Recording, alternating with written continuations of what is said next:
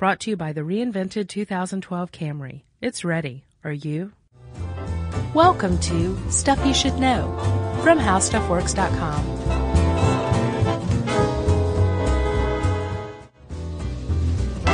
Hey, and welcome to the podcast. I'm Josh Clark. With me, as always, is smiling Chuck Bryant. I'm smiling. How you doing, Chuck? I feel like I was just whisked in here like Elvis or something. You were. You're like Krusty the Clown when he comes in to do the recording for a Krusty doll. Right. You remember that? Hey! Yeah.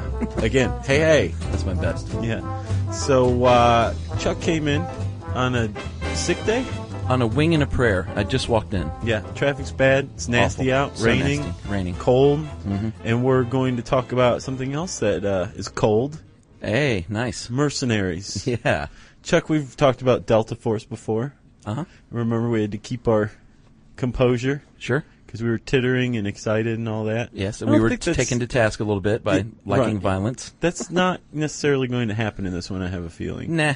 No. Mercenaries, which are, as I think everybody knows, are soldiers for hire, are pretty much universally hated by everybody. Are they? Yeah. Okay, I didn't get that. Yeah, nobody likes a mercenary. One of the reasons why is because when you go to war, most people go to war because somebody's getting pushed around by some other big jerk country. Sure. Or, there's some dictator that should be toppled. It's ideological on the surface. Right. And that's what attracts, brave men and women, braver people than us. Much. Who go into service not for money, but because they want to protect democracy or freedom or what have you. Gotcha. Mercenaries don't do that. They go and say, this country's paying a lot right now for this war that they're in, and I'm going to go kill for them. Sure. For money. I'm killing for money. They're pretty much hitmen. Yeah, I didn't realize the fascinating history of the mercenary until I read this. No, and William Harris, by the way, did a humdinger of a job. He did a fine job. Yeah. So, Chuck, let's talk about mercenaries. Where do they come from? Well, Josh, the earliest account that we know of is about 2,400 years ago when Persian prince and General Cyrus the Younger, which I like that, Cyrus the Younger. Right. Not to be confused with Cyrus the elderly guy. Right, the bald. Right. He hired the 10,000, which was an army of Greek mercenaries, to seize the throne in Persia. Right, and from his own brother. Yeah. What, Xerxes? Yeah, and I'm not sure, but I've seen the movie 300, so I bet the 10,000 were pretty tough. Yeah, and I was wondering, are the 300 and the 10,000 related? Are the 300 the remains of the decimated 10,000? If so, they're tough dudes. They were tough dudes. That was a great movie. I enjoyed it. That stupid disfigured guy gave him up. Yeah, and the abs. Did you know in that movie they wanted to recreate what these guys probably looked like? So when they were training, they didn't use any equipment. They did things like roll tires up hills. Oh, and really? Did real earthy It's like stuff. the strongman competition. Very much. They carry concrete beer kegs and stuff. Right, and pickup tractor trailers. Yeah, I like those. Concrete beer kegs. What a waste of beer. Yeah, seriously. So so that was back in 401 BCE? Yeah. Right? Mm-hmm. And since then, we've pretty much used mercenaries almost uninterrupted. Yeah. So they made a pretty big splash, I guess you could say, in the 100 Years' War. Which lasted longer than 100 years, by the way. It did. Mm-hmm. But, they're not going to say, the 116-year war. Yeah. That doesn't have the same ring to it. Between the English and the French. From 1337 to 1453. Well, that's the problem with a long war, is that your armies are going to be decimated. Precisely. So you have to turn to the paid-for-hire guys. Well, not only that, the standing political army didn't really appear until, I think, the 17th century. So back in this time, all these disparate landowning earls and dukes and princes, they had their own private armies, and they were all for pay. But a lot of them were drawn from their own countrymen. But yeah, you make an excellent point. When you have a 100-year war, you're going to go through a lot of your countrymen. That's just kind of one of the aspects of war. So yeah, in the 100-year war, a guy named Edward of Woodstock, who's known as the Black Prince, which, by the way, from now on, I want you to call me the Black Prince. I was going to call you awesome. Josh of Woodstock. No? No. Okay. Not for many years, buddy. Yeah. He made use of mercenaries in how do you pronounce this, Chuck? I'm going to go with chevauché. Yes, which basically means burn, pillage, loot, and rape Yes. And that's our war. I think fans of Blazing Saddles might know that better as the number 6.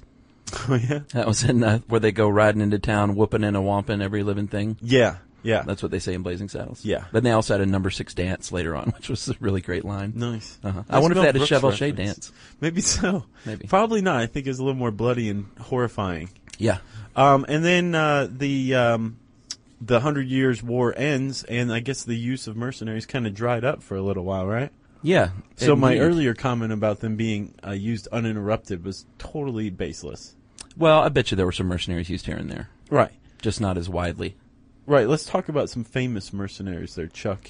Okay, like the Swiss Guard. I think that's a good example. Pretty tough. Yeah, they made the point in here, William made the point in here that sometimes a soldier would get a specialty, a combat specialty, so they would be sought out because of a particular war or a battle they might be in. And the Swiss Guard was such because they were masters of the pike. Right, and they're still around. There's a pretty cool photo of them, and they are holding their pikes. Really? And they look, yeah, it's pretty awesome. That sounds like a euphemism. They're holding their pikes. Yeah, I'm not going to go there. What about the other one? You speak German. I found out Chuck speaks German I just knew a you were week or gonna- so ago. So, Chuck, how do you pronounce this one? I knew you were going to ask this, and I practiced it. I'm going to go with Landsknechte. Okay, that's better than what I was going to go And with. you know, I do speak German, but that's a really tough one, even if you are German, I'm going to say. Can you say hello to my little friends? Sagt Hallo zu meinen kleinen Freunden. Yeah. Chuck's a Beverly Hills Chihuahua fan, by the way. Right. So, yes, those German soldiers actually also used the pike, and but they also used guns, which was kind of new in the 15th and 16th century. Right, muskets, arquebus. Arquebus. Yeah. So those guys made a pretty big impression. One of the reasons why they were, I guess, heavily sought after was because unlike the Swiss Guard, they specialized in different weapons, but they had like different aspects of their companies. Like, Right. Somebody would use the musket, somebody else would use a pike, somebody else would use a sword. So Right. they were like everything you needed all in one, right? Yeah. And actually, did you know that in the Revolutionary War, there were tons and tons of mercenaries? Not until this, and I'm surprised they have not made a film about it yet, because William, and he even has this sourced, said that during the Revolutionary War, Americans probably fought more Germans than they did British. Right. Is that true? Is that possible? I could see that, yeah. Wow, it's crazy. You never Yeah. hear about that. And the one of those mercenaries, German mercenaries, I think they're called Hessians, turned out to be the Headless Horseman. Oh, yeah. Yeah. Old Ichabod. Ichabod's foe. Oh, yeah. That's right. Yeah. Sorry. Ichabod was the Yeah, he was the Johnny nerve-wracked Depp. man. Sure. So, like we said, standing armies kind of became popular in the 16th century and never really, their popularity never waned, much unlike the twist. Political standing armies have Right. been around for a while, right? You mean the dance, the twist? Yeah. That's good. So, as a result, mercenaries have kind of fallen to the wayside, until, World War II? yeah, which kind of changed everything. And a lot of World War II was probably the most landmark event in the last, I don't know, since the Magna Carta. Maybe.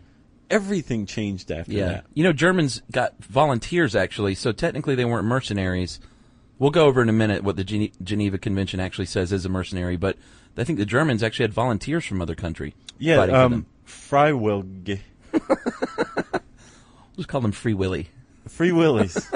So yeah, that was in World War II actually. Right. They were, and since they were volunteers and they weren't paid, they weren't technically mercenaries, but they fulfilled a lot of the other stuff, a lot of the other criteria. Right. So then, after World War II, part of the Geneva Convention, this agreement among all of the warring nations and the Allies on the rules of war, mercenaries and their use and their definition is very much addressed, right, Chuck? Yes, in the first protocol of 1977. Should we go over the criteria? Yes. In order to be considered a mercenary, Josh, you must be specially recruited to take part in the conflict, but not a member of the armed forces of the state that recruited you. Right. That's kind of a big one. Yeah, huge like one. the German volunteers in World War II, they were from other countries. Exactly.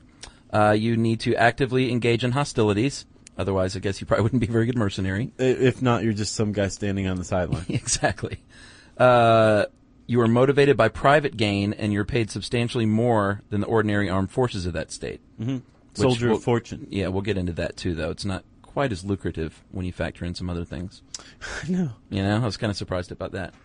And what else? Is that the last one? Yeah, no, Chuck, that pretty much does wrap it up. I think you covered all the big points. And even earlier than that, mercenaries were kind of put on the fringes right after World War II when the original Geneva Convention was established because they created the definition for a lawful combatant.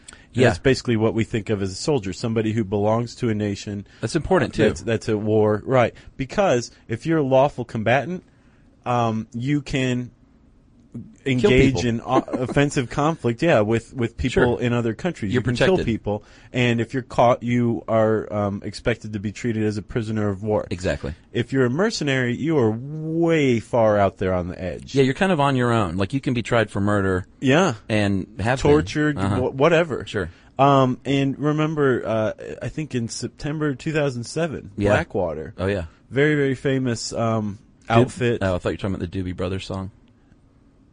No. Oh, Blackwater? No, we're not talking about that one at all. Different guys. Yeah, you know Blackwater, right? Actually, I responded to someone asked to do something on Blackwater, and I responded, yeah, maybe we should do one on the Doobie Brothers as a whole. And he didn't get the joke at all. He wrote back and said, no, that's weird that you thought that. I was really talking about Blackwater. That's weird that you thought that. I know. You burn out? Well, that's weird. You didn't get the joke. Right, yeah.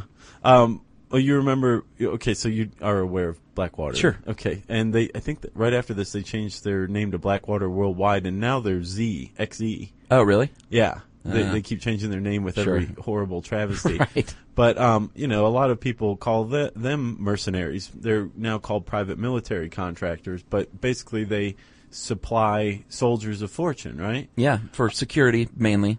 And remember in 2007 there was this horrible thing that went down in Baghdad where I think 17 Iraqi civilians were killed when Blackwater contractors opened fire at this trigger intersection. happy. Yeah. Got real trigger happy. And I think they found that 14 of those deaths were unjustified. Yeah, they broke the deadly force rules. Right, and Iraq was chomping at the bit to prosecute these guys. Oh, and yeah. I believe the U.S. stepped in and protected them, but I mean, it was very possible for them to be prosecuted because they weren't lawful combatants. Well, the U.S. uses a lot of these contractors, as it turns out. Yeah. Because I saw the UN passed a resolution in the late 80s outlawing this kind of mercenary, but the U.S. conveniently has still not signed that document because we want to hire the mercenaries because what happened is, and William makes a great point, is with the different rules of warfare now, you have lots of weapon systems and soldiers that are trained to man these systems and operate these systems. So what happens is they're spread a little thin with some of these day-to-day duties like security of like high-ranking civil servants, that kind of thing. Right. Which the military would usually take care of. Right. Anytime you see Hamid Karzai, you'll see a couple of white guys who wear Oakley sunglasses and have beards with, I guess, Heckler and Koch guns. Yeah. And they are, I think, former Delta Force, but now they work for Z. Yeah, Blackwater. They're not smiling. No, but they provide security, and they can do that lawfully. You can provide security. You can provide a defensive security where you're not engaging in any offense whatsoever. Right. Supposedly. Right, and then you're a lawful, or you're a mercenary under the Geneva Convention, and the guidelines and the protocol and all that, right? Yeah. I got a stat for you. Okay. I said that the U.S. likes to use these soldiers of fortune. There's no hard numbers, but they suggest that more than 180,000 of these contractors are working in Iraq alone, and that altogether, all over the world, that they outnumber the United States military in total.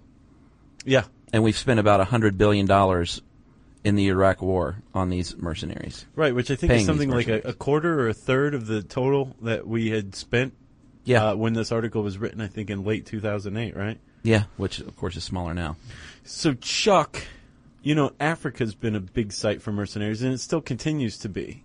That's what I hear. There's pretty much any time there's a revolution, a coup attempt, something like that, and anybody has some cash, they hire outside mercenaries, right? Yeah.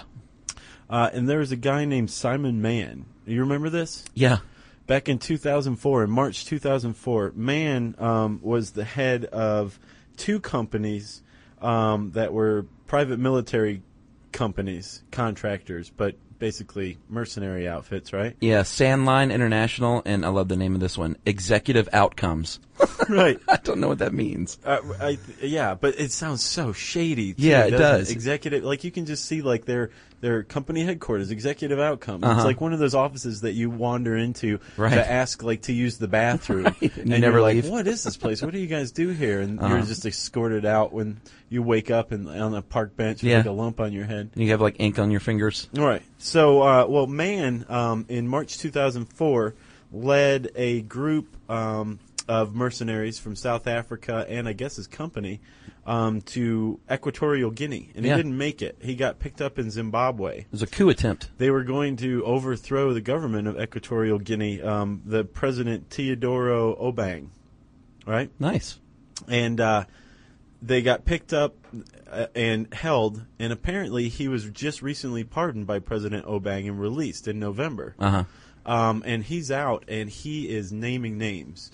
The story that he tells, now that he's back in Great Britain, is that Mark Thatcher, Sir Mark Thatcher, whose last name you might recognize, his mom was the PM for a while. Nice, Marge. And some other people from around the world had an interest in the oil fields at Equatorial Guinea and allegedly hired Simon Mann to go overthrow the government so they could move in and get these oil revenues or control these oil fields. Yeah, and he was condemned pretty roundly. Mann was. But he was fully pardoned by Obiang. He was. Yeah. He was in prison for 5.5 years, too. But he did have to shut down Executive Outcomes, apparently. Right. Yeah, and Sandline. Yeah, they're probably opened up under another name, though. Probably not. But if you think about how people think of Blackwater. Right. Or, Simon Mann. No one cared that he was in prison for 5.5 years. Right. And the reason why is because he's a soldier of fortune. These are mercenaries. Yeah. And people just don't think of them very highly. True. Can we name some of these other companies? Yeah, sure. Just because I thought it was kind of funny, some of them, and if I had a mercenary company, I don't know what I would name it. But it would probably not be the Olive Group. That was one of them. Yeah. And Triple Canopy. That's not sure a weird what that one. means. That's probably a military term. And what's another good one? This one's good. Kroll. Kroll. Kroll. Yeah. Kroll will crush your government. Yeah. That probably stands for something. The one that I think stands out above all the rest is Global Risk Strategies. Yeah. I can see us, if we go to Guatemala, calling on Global Risk Strategies to come get us out. I'd love to have that number actually handy. Kidnapped. Yeah, maybe we should look that up and have it on us. So, Chuck, let's talk about another famous group of mercenaries that aren't necessarily kind of looked down upon, the French Foreign Legion. You know, the guys with the white caps? The Kepe Blanc? Do you remember in the 80s, did you break dance? No. Do you remember those hats, though? They were like baseball caps, but then they had the flap in back. Yeah. They were kind of based on Legionnaires' hats. Yeah, you're right. Hey, what's up with that? Oh, who knows? What a weird time for the fashion. French are, they're always leading the way, fashion forward. All right, so these guys with the white caps, right? Yes, the French Foreign Legion are technically, you could call them mercenaries, although they can eventually gain French citizenship through joining the Foreign Legion. Right, after 3 years. And they have to sign up for a 5-year tour of duty. 5-year contract. And the French Foreign Legion was established in 1831 because when the French Revolution happened in July of 1830, apparently this opened the floodgates for people, I guess, seeking their fortune in France, in the newly free French Republic. And so the French said, well, you know what? Let's put all these ragamuffins and no-good-nicks to good use. Yeah. And they started the French Foreign Legion. So if you came in, if you wanted to become a Frenchman, and I guess you were an able-bodied man, they said, sure, you can become a Frenchman. Yeah. Sign up for 5 years. We'll put you in the Foreign Legion. After 3 years, you can become a citizen. After the 5th year, you can come back and do whatever you like. And many were no-good-nicks, actually, in the early days. Mm-hmm. And still, it's much still like joining the circus. Right. Or, sometimes we have some no-good-nicks that join up in the Army at 18 because their, parole officer says that might be a good move for them. Right, yeah. And the Army will shape them up and turn them into good citizens. Right. Hopefully. Yeah. Pretty or cool. vengeant killers. So can we talk more about the Legionnaires? I think we should, yeah. Okay. Well, they get recruited and they get approved for pre-selection, and that means you get a little medical checkup and what they call a, quote, confirmation of motivation. Right. They want to make sure you actually do want to do this, or you're aware that you're signing up for 5 years to go be in the military. Right. And once you pass through that stage, you go to another set of like more thorough questioning and medical checkups, and then you go to basic training for 15 weeks in a little country town in the south of France. Mm-hmm. And at the end of that, they introduce you to your comrades and your military life. And they teach you French? Ideally, you can speak a little French at the end of this, and then at the end you get your capé blanc. Right. Which is that goofy-looking white hat. Right. And it is goofy-looking, isn't it? It is, and it kind of stands out. It's not very practical. No, and there's a picture of a modern foreign legionnaire, French foreign legionnaire. Oh, really? And he's wearing like a beret and camo and all that stuff. Oh, okay. So I think it's kind of like their dress thing. Right. So you have gone through basic training. You're a legionnaire now. Mm-hmm. Apparently there's 8,000 of them at any given point in time. Right now they hail from 136 different countries, Isn't that weird? Strangely including France itself. Yeah. How does that work? So I don't know. We'll have to find out. Yeah. So the after you get through basic training and you're now a legionnaire, they send you to, I guess, one of 11 regiments all over the world. Yeah, Chad, Ivory Coast, Afghanistan, all over the place. Some places you don't really want to be. I would imagine you'd want to go to Chad. No. I got another stat for you. Okay. 1831, Josh. Since then, more than 35,000 legionnaires have been killed in combat. Right. That's a lot. Yeah. I think part of the reason, and we mentioned that legionnaires aren't necessarily looked down upon, even though they are pretty much a mercenary group, because they do get paid and they're not doing it for ideology. Right. But I think the fact that you sign up for 5 years, you can attain citizenship through this, and you're serving a specific nation. Sure. Kind of adds like kind of a military tinge to it. You know what I mean? So. Well, they're known more as soldiers instead of contractors. Right. Let's talk about the contractors there, Chuck. Yeah, these guys are typically ex-military or former police officers. The badder, the better, like Green Berets, Delta British Force. SAS, Delta Force. This is who you want in your PMC. Yeah, like Simon Mann was a ex-SAS guy. Right. Yeah. So these dudes are brought in. They are paid, it says $600 to $700 a day, sometimes up to $1,000 a day for their work. Yeah. Not bad. It's substantial. But what we were saying earlier is, and this is kind of funny, is they typically don't get benefits, which surprised me. I thought any company would want to get a benefit plan together. I know, but no, you can't get a break as a mercenary too risky. these days. So you got to pay for your own benefits. You have to cover your own taxes and all that. Yeah, and how much is life insurance if you're a soldier of fortune? I have no idea. But it's astronomical. Yeah. So at the end of the day, once you take out all the money for all those things and for milk and sugar, they're probably not paid a whole lot more than a regular military personnel. Right. They're not. Maybe. Gauging, sure. Who knows? I think if you went to work for Blackwater or something, you could probably make a pretty decent amount of cash. Right. And there's some other things that private military companies and contractors do that aren't necessarily war-based and are actually kind of cool. There is a group that train guides who combat poachers in the Congo. Right. To prevent the extinction of things like the black rhino. Uh-huh. That's pretty cool work. It is pretty cool. Private security for corporations. Obviously, when De Beers is poking around Africa and Exxon and BP or... De Beers definitely needs the private security. They're traveling around the country in hostile areas, so they need the best of the best. And like you said, guarding high-risk dignitaries like Hamid Karzai, that kind of thing. Yeah. And then apparently they also are used in counter-drug operations. Yeah, I didn't realize that. I didn't either. I mean, hey, DEA can't do it all, right? Yeah, good point. Yeah. So, especially now, in the use of private military contractors really exploded in the 90s. And they become, like you said, so far entrenched in our military that there's almost no separating them. We become so dependent on them. Yeah, and they also don't necessarily engage exclusively in gun-toting missions. Yeah. Like they could cook. The same company can send cooks, drivers, all this stuff that frees up our soldiers. Yeah, I didn't even think about that. But there are some risks, some definite downsides to using mercenaries, right? Yeah, I would say the one that stood out to me the most is what you really want in a situation like war is loyalty above all else. Definitely. And when you're hiring a mercenary, they're after the buck, and they're not necessarily even from your country, so you can't really count on that nationalism. Right, that ideology that motivates you to go, kill. Yeah, that's the biggest issue, I would say. There's actually a famous story from the 14th century about the Almogaveras. Yeah, that's Almogaveras? Yeah, that's good. How you say Almogaveras. Spanish frontiersmen. Right. Some Byzantine leaders hired these guys to defend Byzantium, right? Against the Turks. Yeah, and they did successfully, and then they turned on the Byzantines and basically just walloped them. Did number 6? Number 6. A number 6 on them for the next 2 years. Yeah. So that didn't work out too well. Yeah, the very people you hire to defend you can say, you know what, let's just go ahead and take everything you got afterward. Yeah. It's much like hiring a hitman. Yeah, a really, really trained former military hitman. Right.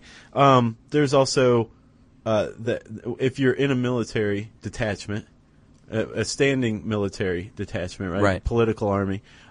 There's a lot of, like you said, loyalty to the state, but there's also a lot of interpersonal loyalty among soldiers. Sure. That doesn't necessarily happen with mercenaries. Yeah. So there can be a communication breakdown. They're not sharing intelligence, that kind of thing. I imagine they look out for each other, and that's about it.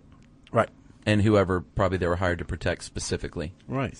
But all bets are off at the end of the day when you got a mercenary. I think that's pretty much the key takeaway here, Chuck. All bets are off. All bets are off when you hire a mercenary. Yeah, you know what you're getting into, buddy. Sure. That's in the fine print. Yes, sir. When you write that initial contract. Chuck, we talked about this article. I think we covered most of it, but there's a bunch more information that we didn't get in this fine article by William Harris. And if you want to learn more about mercenaries, just type that word into the handy search bar at howstuffworks.com, which leads us, of course, to listener mail. Yes, Josh. I'm going to call this one from Anya from Boston. Just simple. Okay. From Anya. And this is about a near-death experience. And we got a few of these, but I liked Anya's. I just listened to your podcast on NDEs. If you couldn't tell from the subject, I had one that I find interesting. I had one myself. Mm-hmm. I can't remember it, but my mom told me what I said about it at the time. I was 3 years old and was sick in the hospital. I can't remember why now, but my lungs were mostly solid. Not a good way to be born. Or I guess, yeah, she had to be born that way. It's like breathing through butter. Yeah. Suddenly she flatlined, and she lived through it. And she woke up. Her mom said she had a dream, or that the girl had a dream, where I was standing at the entrance to the hospital, and a big yellow school bus pulled up. There was no driver, and when I tried to get on the bus, a little bald girl about a year older than me told me I could not get on the bus because I was too young. Just a note, I had no idea what even a school bus was at this point in time because I'd been living in England. So that is my near-death experience. She tried to board, sounds like a bus to heaven, and the little gatekeeper said, "You're too young, you're not ready to go, so go back." She went back. So look out for bald schoolgirls. Yeah, I guess You so. know you're dead when you encounter one of those. And that's Anya from Boston. Well, thanks a lot, Anya. And yeah, we did get a lot of pretty cool emails. Thanks to everybody who sent in and shared their near-death experience with us. Some were just off the charts chilling. Indeed. Yeah.